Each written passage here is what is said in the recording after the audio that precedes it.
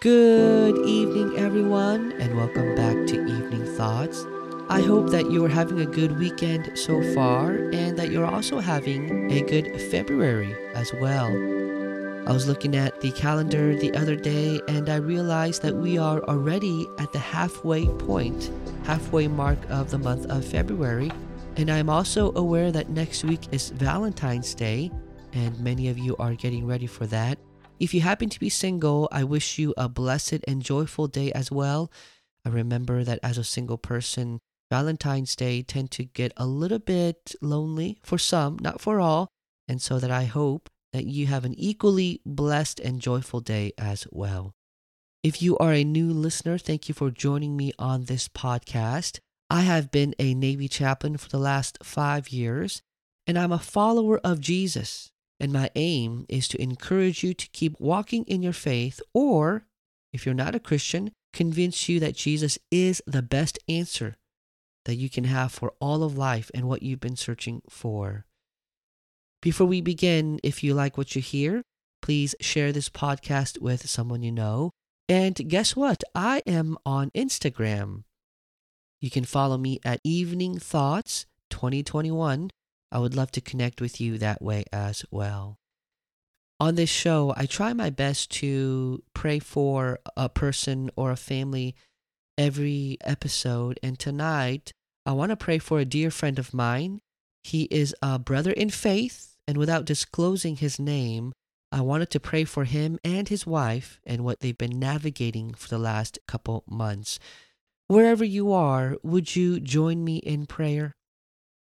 Heavenly Father, tonight I pray for my dear friend and his wife. You know that they've been trying to have a baby, and the last several months have not been easy on their hearts. God, would you comfort them and give them strength as they wait? Holy Spirit, I pray that you would allow them to feel your presence. And God, would you wrap your loving arms around them this evening? In their time of waiting, God, I pray for joy. In their tears, give them the peace that only comes from you. Help them to get closer with one another and with you as well. I do pray, Lord, that you would bless them with a baby in your time and on your schedule. In Jesus' name we pray. Amen. One of the best things about this podcast is that we get to pray together, and I have about 30 some followers, and if you have not clicked on that follow button, would you? Mainly because you can get a notification that I have a new episode out. But one of the things that I love about this podcast is that you send me your prayer request, and I get to pray for you. And there's like 30 plus people praying with you as well. That's one of the most favorite part of the things that I like about this podcast. So if you have a prayer request, would you send them to eveningthoughts@hotmail.com? And I would love to pray with you and have others pray with you as well. Some of you may know what it's like for a young couple to try for a baby and become discouraged, and that is what the prayer request was about. Would you keep this lovely young couple in your prayers as you remember them? I would appreciate that. Tonight's episode is a long time in coming. In fact, I've tried starting this episode a while ago, but I wanted some time to sit with my thoughts and let it simmer a bit, and I think I'm finally ready to talk about it. Tonight's episode is entitled, Is Empathy a Sin? Now, I would imagine that some of you may be caught off guard because this may be the first time you've ever heard that some people think that empathy is a sin. At least I was not aware that some Christians believe that empathy is a sin until recently. And then there are Christians who say that there is a place for empathy and employing it with caution is wise. So in this episode, I want to define what empathy is, talk about some of the good things I see in it, address some of the potential dangers that I see in it, and help you to decide whether empathy is sinful or not. So right off the bat, we have to define empathy. What is empathy? Well, I think that's part of where the tension lies. I think there's different definitions of empathy that people are using. So from what I understand, Empathy is choosing to put yourself into someone's shoes or choosing to look from their lens, from their perspective, mainly to understand where they're coming from in order to help them in some fashion. When someone is empathic, they may even feel the pain of the sufferer. That is how I would describe empathy. How would you describe empathy? Am I off or am I close to what you would use as a definition? Now, I think when we talk about empathy, I have to also talk about sympathy because they're very close but not the same. Sympathy is when you see someone in a bad situation and you feel sorry for them. Perhaps you may even feel discomfort or grief for that person. And so at first glance, on the surface level, I think it's easy to clump these two together, but empathy has the distinct characteristic of looking at something from the vantage point of the person that is suffering. Empathy also involves stepping into how they feel. So you can think of it like this. Sympathy is feeling with, whereas empathy is feeling into. Critics of empathy say that it is a sin and that it is most definitely bad. According to Doug Wilson in his show Man Rampant, episode entitled The Sin of Empathy, he says that empathy is like jumping into quicksand to save a person who is drowning, the problem being that now you're both drowning. Whereas sympathy is having one foot on shore, one hand grabbing a branch and reaching with your other hand to the person drowning to save them. So in essence, Doug Wilson and his guest, Joe Rigney, I hope I'm saying that right, they're saying that empathy is jumping into headlong into the person's experience without any boundaries, and sympathy is better because it differentiates the helper versus the person needing the help. They further surmise that empathy demands that the helper is all in and identifies with a person completely and loses contact with truth. And the meat of what they're presenting is that relativism is the means in which the helper is pouring themselves into counseling. Relativism being that there is no absolute right or wrong. Relativism being that there is no black or white. Empathy to them cannot be torn apart from relativism because the person in need of help has a narrative, has a perspective, has their own story, and it really doesn't matter if it's true or not. All it matters is that the empathic person understand and steps into that narrative to help this person that is suffering. So it doesn't matter if it never happened, doesn't matter if it's true. For them, the fact that they feel that way is enough for the helper to believe that is their experience. I wholeheartedly believe that ultimately relativism does not work. So that I can agree with Doug Wilson. Relativism ultimately does not work. Because yes, some things are relative in the world, like the kind of pizza that I like is different from the kind of pizza that you may like, and that's relative to us, but ultimate relativism, absolute relativism does not work, because when it comes to ethics and morality and truth, the Bible is clear that there is black and white. There is ultimate truth, and his name is Jesus. Sometimes when I speak to atheists, and they say that they absolutely believe that there is no objective truth out there, but their statement itself betrays what they're proposing to believe, right? So there is ultimate truth, and his name is Jesus. Whatever Jesus said is right. He is King, he is Lord, he is the way, the truth, and the life, and no one comes to the Father except through him. I love that verse in John 14:6. So yes, I believe there is clear right and wrong. I believe that relativism ultimately does not work. Doug Wilson continues and says that sympathy is coming alongside people in their pain, but you never forget your allegiance to Christ. Your identity is rooted in Christ and not in the person that you're trying to help.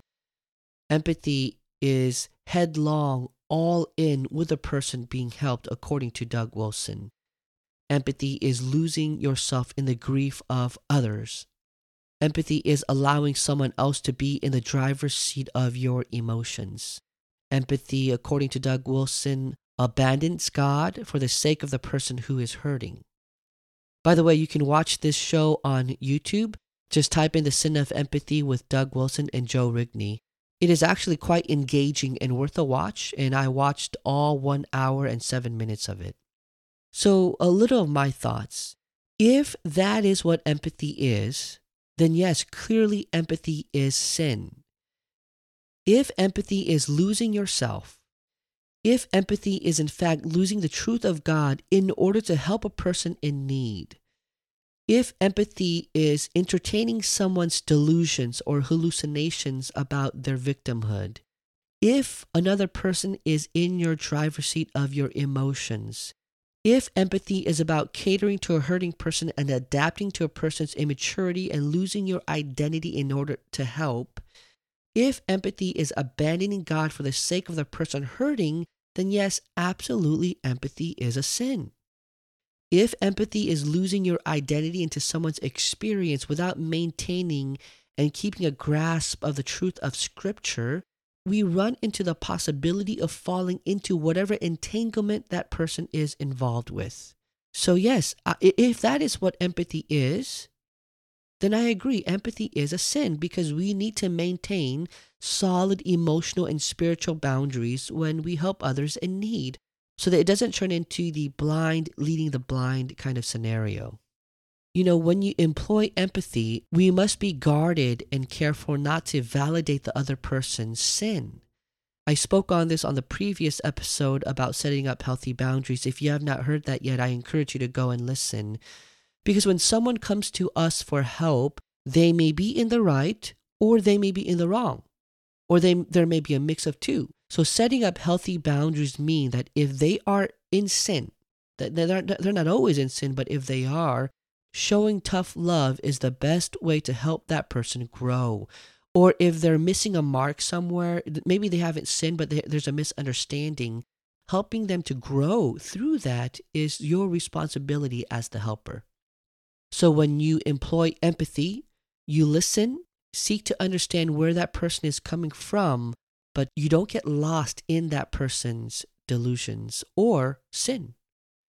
What Doug Wilson and Joe Rigney is presenting sounds to me like an extreme form of empathy, or what empathy looks like untethered from the truth.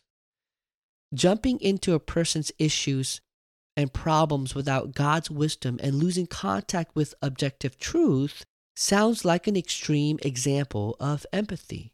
Clearly, as a Christian helper, one must maintain their sense of God's word and the truth of the gospel that sets us free. Let's say, for example, that your child or family member comes to you and needs your help. You sit down with them, and after hearing their story, you feel uncertain that they're telling you the whole truth. Or it may be clear to you that they are the one that did the wrong. What do? You can choose to employ empathy, step into their field of vision in order to help. You can step into their lens to understand how they got to where they are. You may even feel just a little bit of what it must have been like for them, but you must stay connected with who you know to be true and what you know to be true. You must stay grounded in the Word of God to call this person out from their wrong, out from their sin. Yes, you may be able to understand how they got where they are, but use that to call them out from where they are and don't excuse their sin. If you do this, what is the result? In one sense, the person feels heard. They feel understood.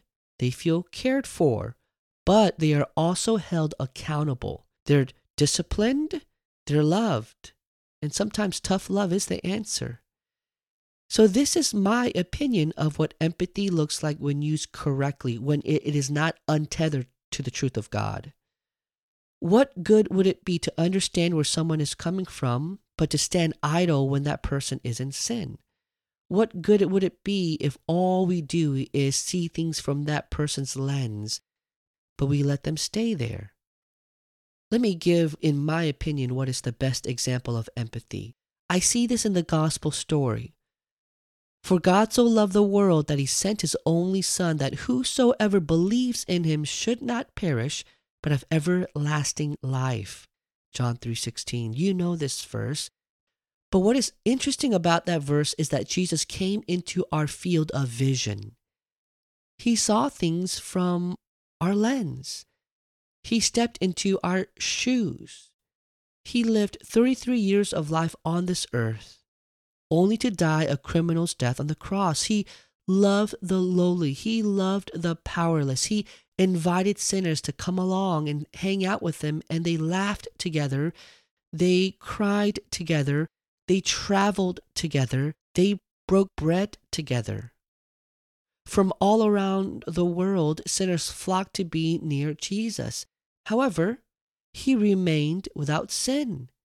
Jesus was sinless, and he called sin for what it was. He never made excuses for sin. He held people accountable. Remember, he flipped tables. He called prideful people brood of vipers. So Jesus stepping into our story, stepping into our shoes and walking this journey of humanity, in my opinion, was the ultimate example of empathy. Truly, he is our model that empathy does not have to involve relativism. Empathy does not have to take us away from truth. Empathy employed correctly and properly and wisely can be incredibly loving and life-changing. Perhaps empathy should not be employed so often. Perhaps we must hone in our skill and use empathy properly and wisely. What if we choose to employ sympathy more often and regularly when we help others? What if sympathy is our default tool we use, and when necessary and given the right circumstances, we employ empathy? Empathy that is tethered to God's word. Empathy that is rooted in the gospel. Empathy that calls us out of sin. Empathy that holds people accountable. Empathy that is the servant of Jesus. I think what I've learned mostly from my research for this episode is that empathy can be used for good, but empathy also can be used for bad, and it is up to us as a responsible Christian to employ empathy correctly. I'm honestly grateful for men like Doug Wilson, who challenges the church to evaluate and grow from unhealthy and worldly words and ideas. I think he's a great Christian teacher, but I disagree with him on this one. So as a chaplain and as a pastor myself, I feel that I'm better equipped now to engage those who are hurting. And when I help them, I will be more cautious about employing empathy and default to using sympathy more often. I hope that that's what you got out of it too. I would love to know what your thoughts are, because this isn't just for chaplains and pastors. It's for all Christians. This applies to us all, doesn't it? Doesn't just apply to chaplains or pastors. It applies to husbands and wives. It applies to parents and family members. When we help others, we must grow wise in our use of these wonderful tools called sympathy and empathy. Use empathy generously. Use sympathy generously. Use empathy in a more controlled and reserved manner, but definitely use it. Grow your empathic skills. Use it because it is loving to seek understanding from others from their perspective. Use it because it is healthy to see things from the lens of the person needing help, but do not embrace absolute relativism. Do not lose your identity and let the person in need of help dictate how you feel. Do not cower away from holding God's people accountable. Speak the truth, speak it lovingly, speak it wisely, and love others like Christ loved us. What do you think about tonight's topic? Was it something new to you, or have you had some significant experience with this? I would love to hear from you and learn from you. My email is eveningthoughts@hotmail.com. Please reach out to me through that email or even Instagram. I welcome your thoughts and opinions, even if they're different from my own. In fact, that is what makes this so good. I learn from you as well. Well, that is it for me this evening. Thank you again for joining me and listening. And as always, take care of yourself and peace and blessings. Good night.